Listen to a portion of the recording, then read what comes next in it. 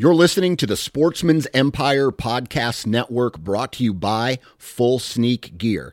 Check out their entire lineup at fullsneakgear.com.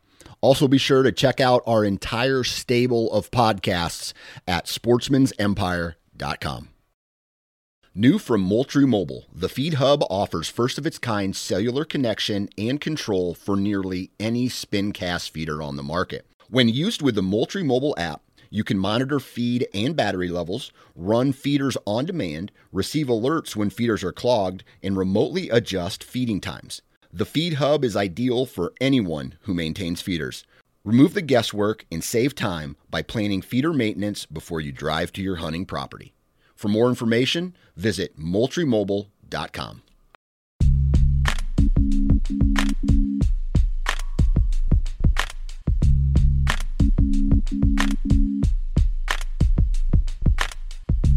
Welcome to the Nine Finger Chronicles podcast, brought to you by Exodus Trail Cameras, the #1 podcast for bow hunting product information and hunting stories from across the nation.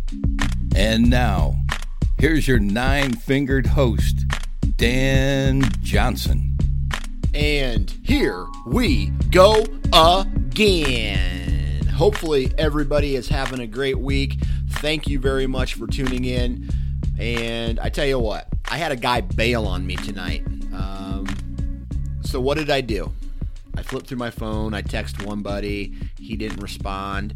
And I call Adam Parr out of Colorado. He's been on the podcast a couple times. I say, yo, Adam, can you do a podcast? And he's like, yo, Dan, yes, I can. So today we have a mini BS session where we talk we just BS, basically two buddies on the phone talking about elk hunting, talking about whitetail hunting in eastern Colorado, whitetail hunting in Iowa, and whitetail hunting in Kansas, and a little bit of everything in between.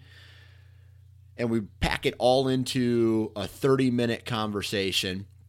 Real short, real sweet, real to the point, really effing awesome. So that's what you're getting in today's podcast. But before we get into today's podcast, Fred Doherty of Wasp explains why Wasp has a very good variety of broadheads. Wasp thinks it's important to offer a variety of broadhead styles to our consumers because everybody wants something a little bit different. Some people like a smaller diameter cut in a fixed blade. Some people like a larger diameter cut in a mechanical blade. So we offer everything in a fixed blade from inch up to inch and 3/16. Our mechanical has inch and 1/4, inch and 5/8, inch and 3/4, and even 2-inch. So we like to feel that we can offer something for everybody because every archer is different, every style of hunting is different, even the animals that you hunt are different. So with Wasp, you get many choices. All right, guys, if you want to find out more information and to see what broadhead is right for you and your setup, go to wasparchery.com. Check out their heads. They have fixed and mechanicals. I think you'll find something that you like. And when you do decide to purchase online, use the code 9fingers at checkout and you will save 25% off your purchase. That's a really good discount. And that is 9 fingers for the discount code. That's the number 9 followed by the word fingers, no spaces, and you'll receive 25% off. Awesome deal. Now, let's get into this mini BS session with Mr. Adam Parr. All right, here we are. And before I introduce my guest, I had a guy bail on me. So I'm sitting here going, man, I really want to put out a podcast tomorrow, which is actually today if you're listening to it. And I scroll through some names. I text one of my other buddies. He's got kids. He doesn't respond. So I'm like, man, who's single and doesn't have kids? So I call Adam Parr up. He answers. I say, you want to do a podcast? He says, yes. So here we are. Adam Parr, thank you very much. Hey, Dan. No problem, man. Anytime. Happy to be here. So I don't have a lot of time tonight. I was thinking we just BS for about 30 minutes and just give a little mini BS session, and the listeners get what they get. Sounds Is like that cool? Yeah. Sounds good. All right. So for those who don't know, Adam works for QuietKat. You're the head of marketing over there, and you also live in Colorado. And we've also done a hunter profile podcast with you about an elk hunt. But so what I'm getting at is go listen to those podcasts with QuietKat and with Adam on his elk hunt. Today we're going to do a BS session, but first question I want to ask you is, what have you been up to lately? Oh, really? For me, I've just been doing a lot of shed hunting. It's kind of the season to pick up elk antlers is pretty much what I've been after right now. So that's been pretty much majority of my time.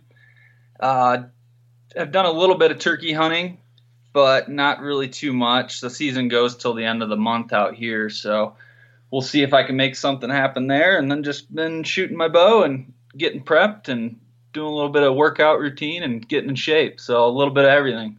Nice. So you have Merriam's out there or Rios? I believe they're Merriam's. I'm not too big of a turkey hunter, to be honest. I don't even know what's out here, but I believe they are Merriam's. I gotcha. Yeah.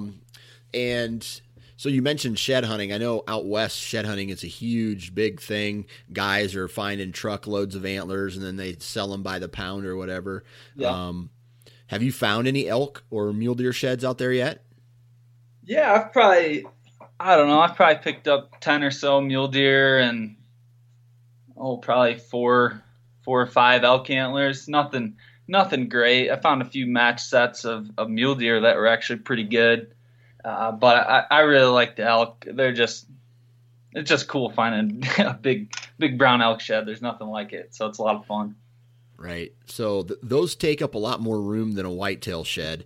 How many have you found this year, elk sheds? I can't remember exactly. I think it's like 4 or 5.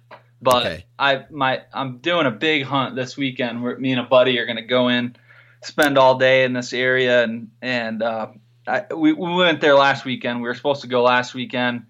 They got dumped with like 8 inches of snow, so it kind of just turned into a scouting mission. We hiked up there and actually glassed 10 bulls in that drainage.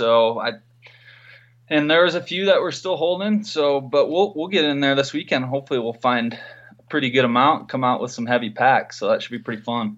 Awesome. So, how far in are you going to have to hike to get to where these bulls were at? Yeah, that's the tough thing is you have to hike, at least for this spot, is about 3 miles before you even get into anything that's like decent. Yeah. They like secluded areas, so you've got to get off the beaten path. They're higher elevation than what mule deer are, so you've got to put in some time and really spend the entire day to really cover it effectively. A couple weekends ago, we did an overnight trip, which was pretty fun. We went in and with our packs and tent and everything, and just set up camp after the long day, and then hiked out of there. So that was pretty cool. Right. Let's see. Since the last time we talked about your elk hunt this past September, you also mentioned that you've been out to eastern Colorado and you chased some whitetails. How did that turn out for you? Yeah, it was a lot of fun. I didn't end up killing anything. So I didn't get my Kansas tag. I applied for that and didn't get drawn. Everything's draw for non-resident. So I just bought a leftover whitetail tag, archery, and kind of just went out early fall and started kind of knocking on doors and ended up getting some access to a couple private pieces. One didn't turn out, holding any deer, and then the other one was basically just all CRP, just a giant CRP field. It's 1,200 acres, two squares, and so I didn't hunt it a ton. I got out there, and pretty much it is all spot and stalk. So yeah. I'd sit in glass from the road, or there was like this old, it's actually like an old grain truck and it was like the highest point that I'd get up into, and I would actually use that as a vantage and kind of glass, and then I would get in there and stalk. But I didn't end up killing anything. I had some decent bucks, some decent encounters. I actually missed one. I was actually using a heads-up decoy. I think you talked about it on the show before.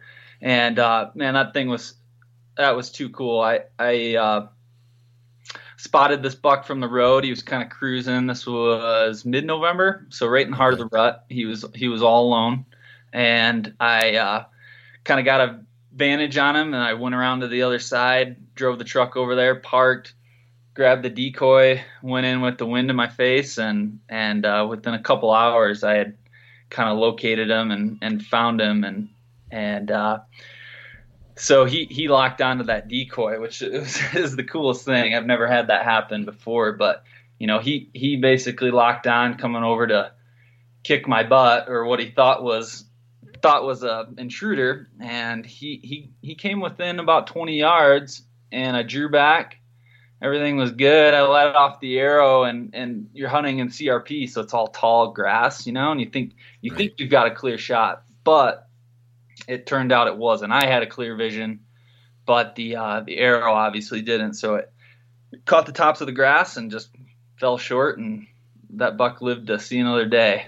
But overall, it was an awesome encounter, and yeah. So I've had you're like the fourth or fifth person now who has told me that these heads-up decoys things are the real deal. What, for those who don't know what a heads-up decoy is, what is a heads-up decoy?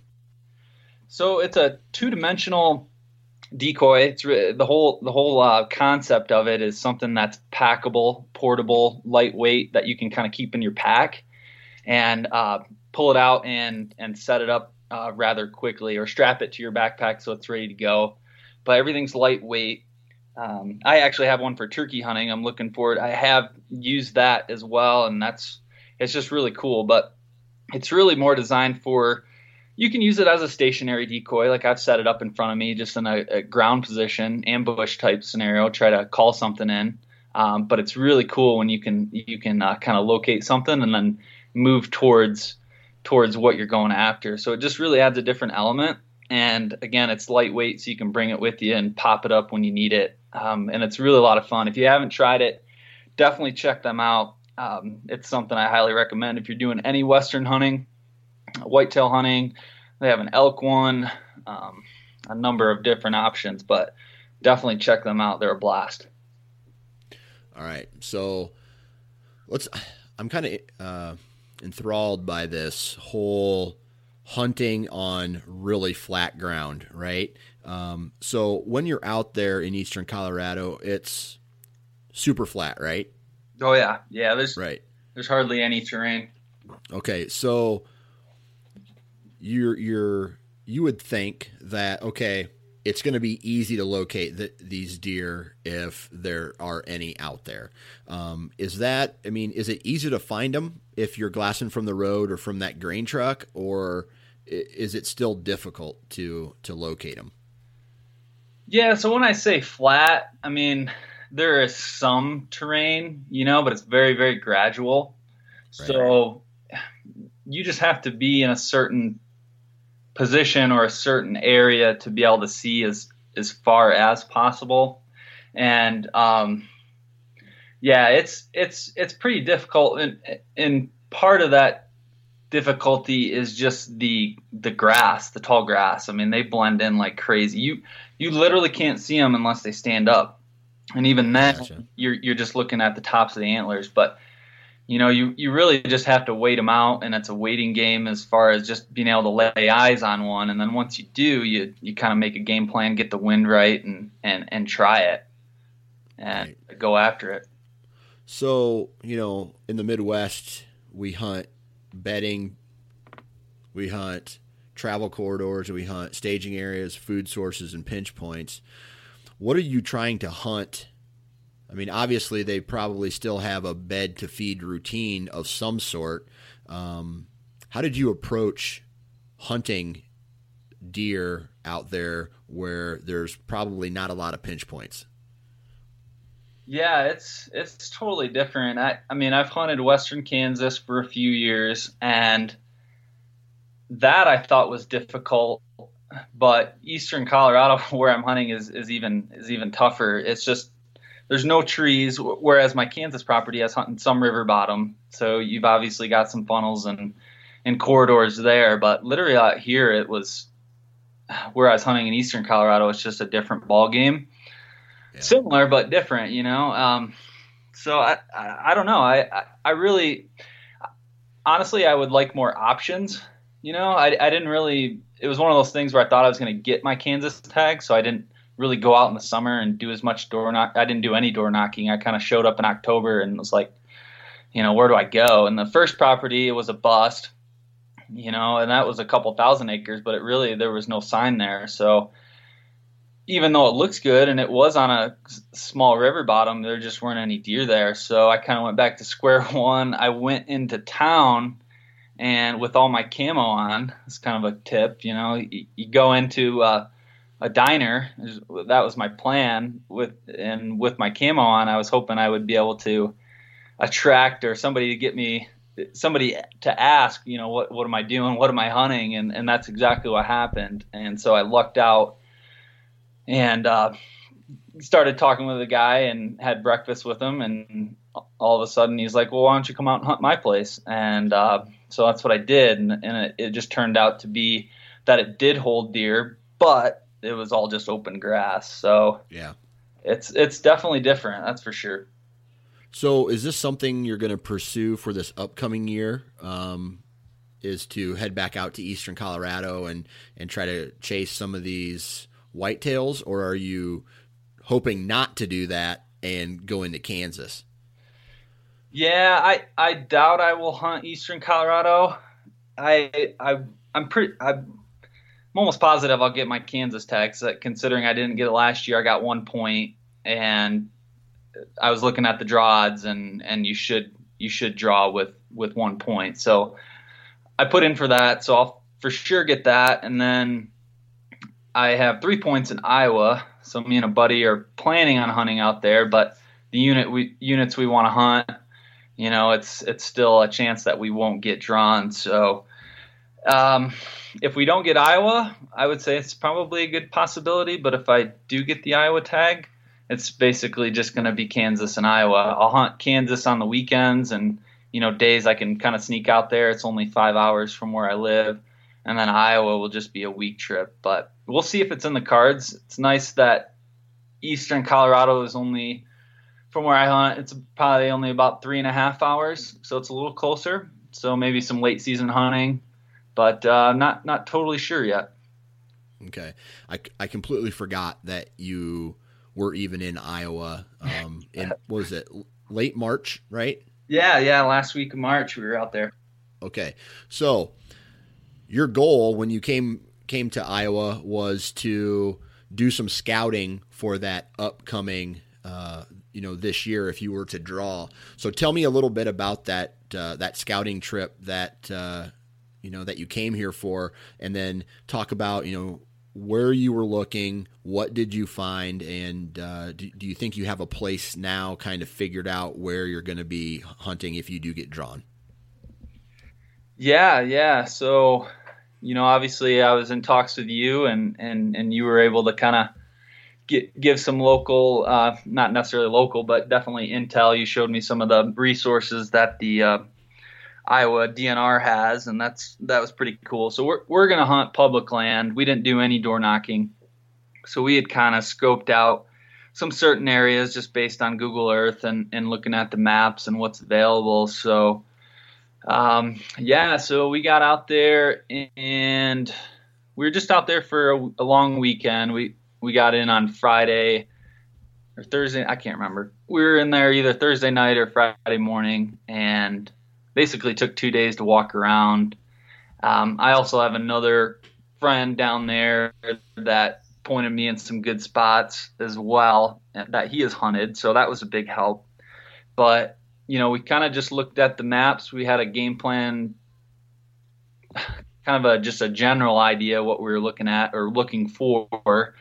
and did a lot of driving, kind of found spots that we could access, and we did a decent amount of walking around. The problem was, I don't know if you remember or not, but Iowa basically got pounded with thunderstorms that weekend, so kind of our time was limited because of those storms. But it was a productive trip. It definitely helped to be able to go out there and learn the landscape, even if we didn't necessarily find spots that we thought were perfect, like covered up and signed, but we found a lot of spots that we know we don't want to go to, or that are kind of like mediocre, and then some that look pretty good. So at least we're not going to waste a full day starting out, and we'll have a better idea going into it.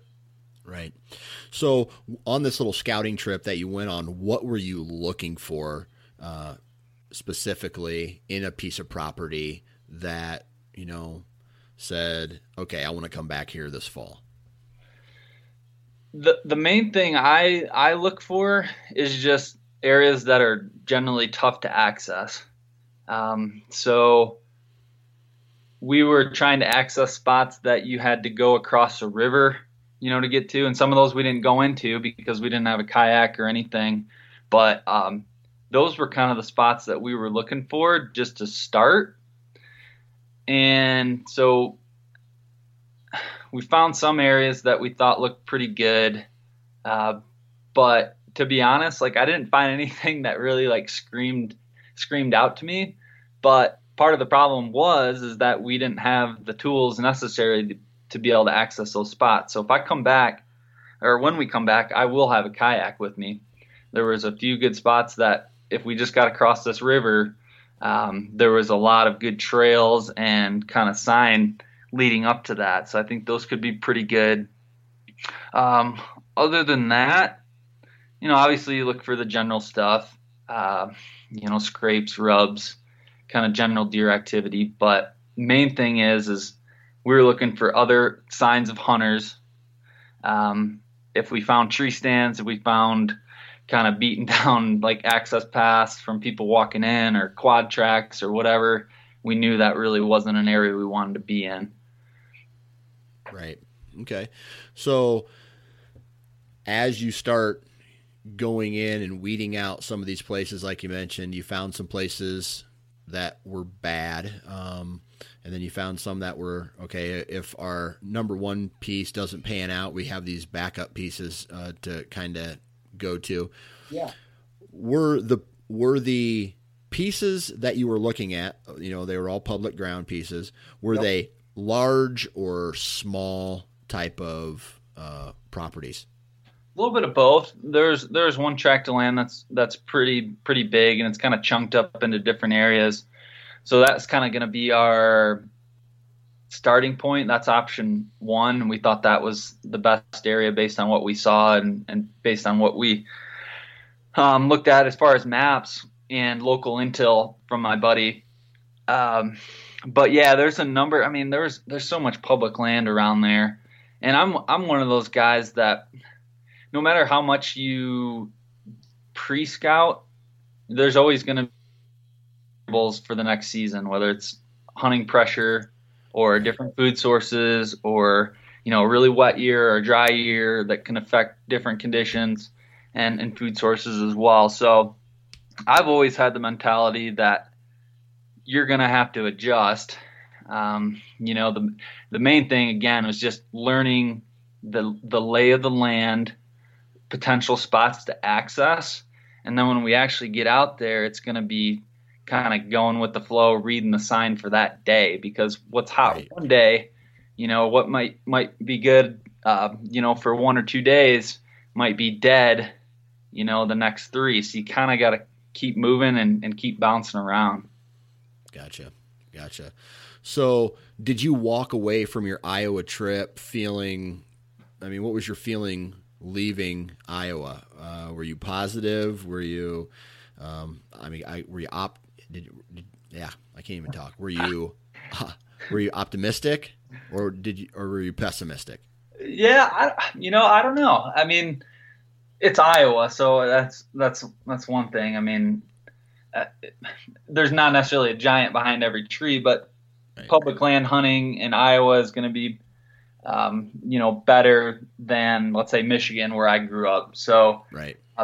Overall positive, and I know there's good deer in the area. It wasn't like one of those things where we were picking up giant sheds everywhere and finding all sorts of monster rubs and all that stuff that you dream about. But we found some small sheds and were able to. I jumped a buck that was bedded. I used Onyx Maps on my phone to mark locations and some of those spots where we saw deer and all that stuff. So I think overall, very positive. And like I said, we're just trying to learn the lay of the land and really what not to hunt. So we're not wasting our time starting out there. Right. So between now and then, let's say, when does Iowa draw? Oh, July? Yeah, I think so. Yeah, you have between May and I think beginning of June to apply. So yeah, I think it's shortly after. It might even be mid to late June, something like that. Okay. So then, let's say you get drawn. What happens from the time that you get drawn to the time that you actually hunt? Any additional trips to Iowa for more scouting, or is it all digital from there? It's really going to be all digital from there. We're not going to take another trip, although it would be nice, but it all comes down to time and money and resources, tags. But the way we look at it, I'm already over $1,000 deep, by the time I get that tag and the trip out there and the preference points. So I think we've got a good idea. Digital scouting is definitely going to help, but from what we have learned from being out there and digital scouting, I know exactly where I'm going to go first day, if that makes sense. So we've got a good game plan. I really don't need to do anything else as far as getting out there, but definitely some more digital scouting and kind of putting in the time that way. Okay. So your Kansas piece of property, that's in western Kansas, I take it. Yep. Okay. So that's real or 5 hours away.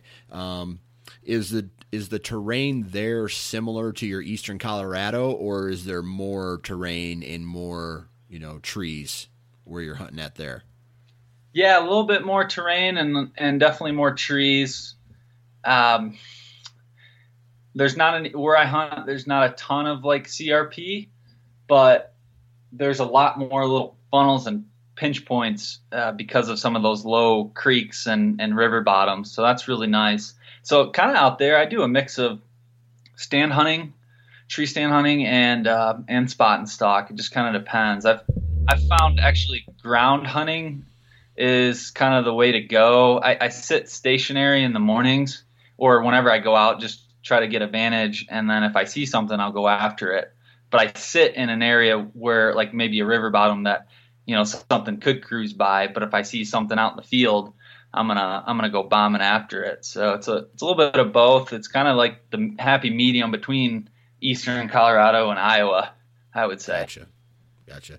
I take it you can see a lot longer distances than, let's say, like in Michigan or Iowa, as far as, let's say you're in a tree stand, there's just a lot more to see as far as observation. Oh, for sure. Yeah. And I remember the first time me and my buddy Joey, we hunted Kansas. We got out there. This was public ground. This was not the land I'm hunting now, but it was one of those things where I was like, how do you even hunt this? Because it was completely different. It was so open.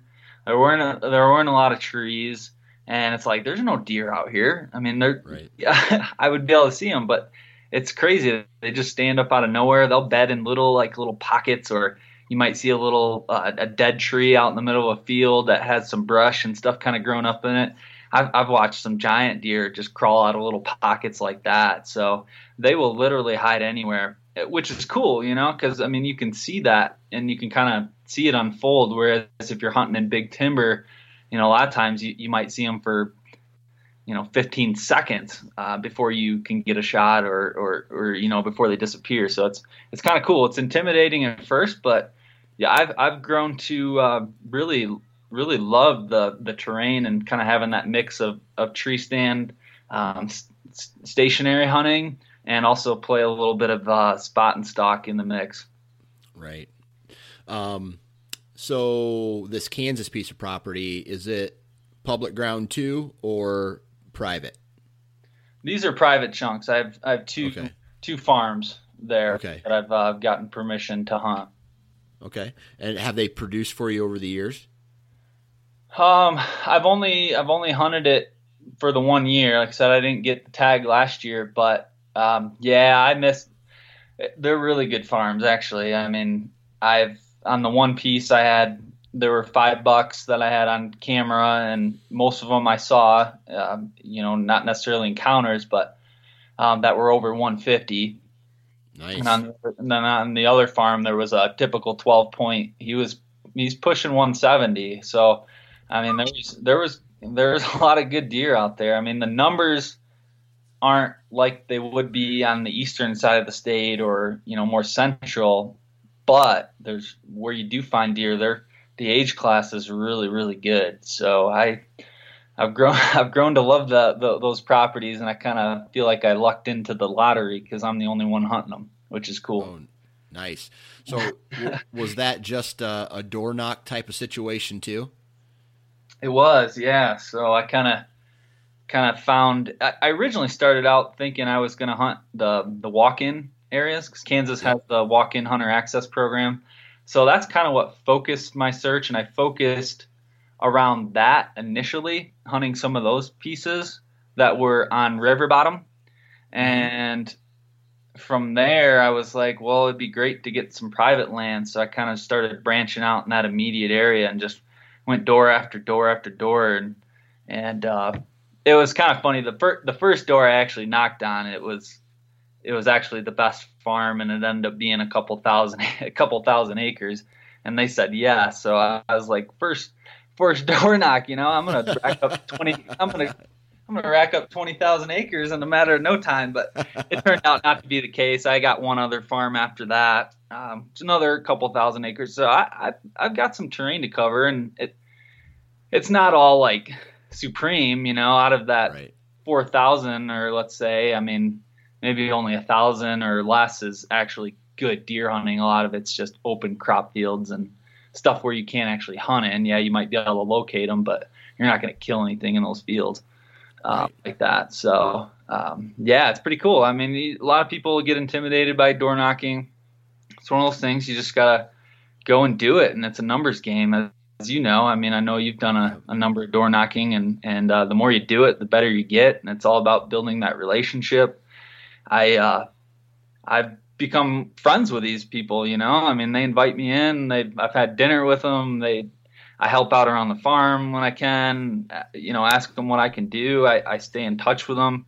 So it's really about building that relationship, and even if they say no, I mean, going back and just touching base, year after year, you never know what it may lead to. That's a fact, my friend. Well, I tell you what, that right there is almost perfect. That was 30 minutes to right there. All right. So I tell you what, man, I don't know. We'll probably have to get on again before the, before the seasons start again. But if I don't talk to you then, good luck for your Iowa hunt, your elk hunt, your I don't know. Are you doing anything else other than Kansas? No. I might do actually in eastern Colorado. I might do a antelope hunt. Archery season starts, I think, mid-August or somewhere along there. So if I can get access to a property that holds some antelope, I'm thinking about doing that because it's kind of out in the middle of. Or it's not coinciding with any archery elk hunting, so that'd be a cool way to start off the season, doing a little antelope hunting on the eastern plains. Oh, for sure, sure. Yeah. Mr. Adam Parr, thank you very much, man. Hey, appreciate it, Dan. Anytime. And there you have it. Huge shout out to Adam for coming on the podcast. Really appreciate you taking time out of your day to do this. I know that was short notice, so big props to you. Huge, gigantic Boone and Crockett shout out to each and every one of you who took the time to download this podcast. I really appreciate it. Thank you very much. If you haven't had the opportunity to do so, be sure to check out the partners of this podcast, and that's Wasp, Ripcord, Exodus, Deer Lab, Lone Wolf, Ozonics. Those companies are badass. You need to check them out. Thank you very much for doing that. Last but not least, if you haven't followed me on Facebook, Twitter, or Instagram yet, be sure to do that. Thank you for that. Also, go to, iTunes, leave a review, and guys, it's like I'm beating a dead horse, and I hear my kids crying in the background, so I'm going to make this quick. If you're in a tree, wear your damn safety harness.